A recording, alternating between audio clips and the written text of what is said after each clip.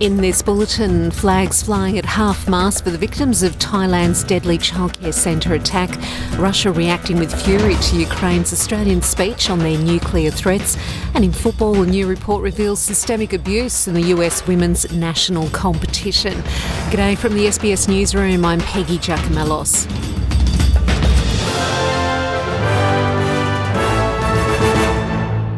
The Prime Minister of Thailand has ordered authorities to fast-track an investigation into a fatal attack at a rural childcare centre which has left at least 38 people dead.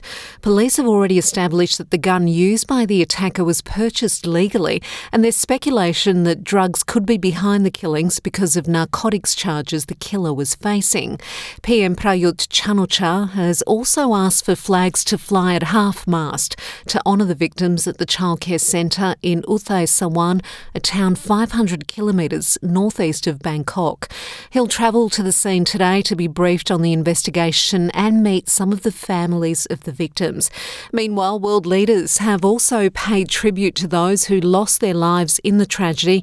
Australia's Education Minister Jason Clare has offered his condolences, telling Channel 7 the situation is horrific. Can you think of anything worse? I guess every mum and dad packing bags today for their children to go off to care would be hugging them a lot tighter this morning. I got a phone call from my centre yesterday afternoon saying, can you come and pick up your little one? He's got a temperature and a runny nose. That's the sort of call you want to get. Yeah. Can you imagine those mums and dads in Thailand and that phone call? Russia has reacted furiously to a speech by Volodymyr Zelensky given to an Australian audience on Thursday night. In his speech to the Lowy Institute, Mr Zelensky called for Australia to support Ukraine in the United Nations next week and referred to Moscow's threat of using nuclear weapons. He says NATO should launch preventative strikes to rule out any Russian use of nuclear technology, and that if Vladimir Putin was not stopped, he would also consume other nations. Kremlin spokesman Dmitry Peskov has denounced his statement, saying it's nothing but an appeal to start yet another war with unpredictable, monstrous consequences.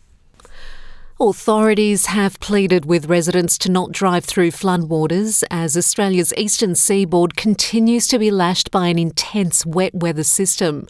State emergency services across Victoria and New South Wales have responded to multiple calls for assistance over the last 24 hours, with 5 water rescues and 181 calls for help in Victoria alone.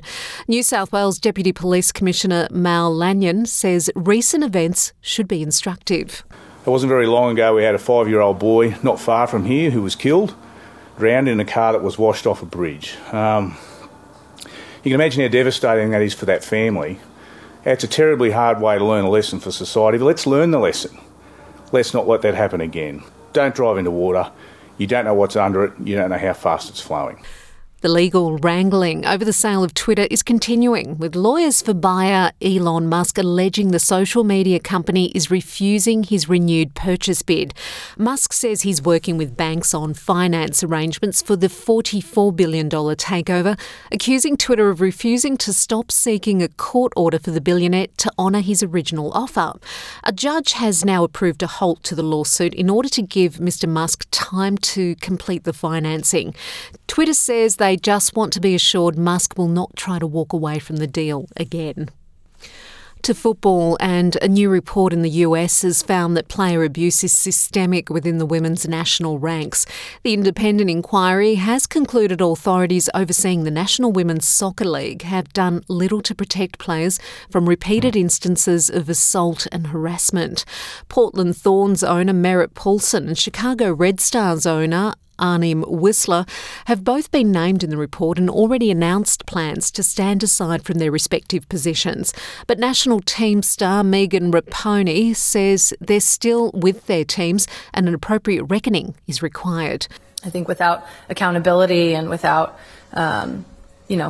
people, specifically who did the wrong thing being gone, that just says to us that nobody's really hearing us. We need to see those people gone, so people who are fit and who will take care of the game, respect the game and help the game grow in the best way possible can replace them. The US women's national team and England's Lionesses will take the field for a match on Friday wearing teal armbands to stand in solidarity with sexual violence survivors. I'm Peggy Giacomellos. That's the latest from the SBS Newsroom. And remember to check out our suite of podcasts. They include SBS On the Money, Change Agents and SBS News in Depth.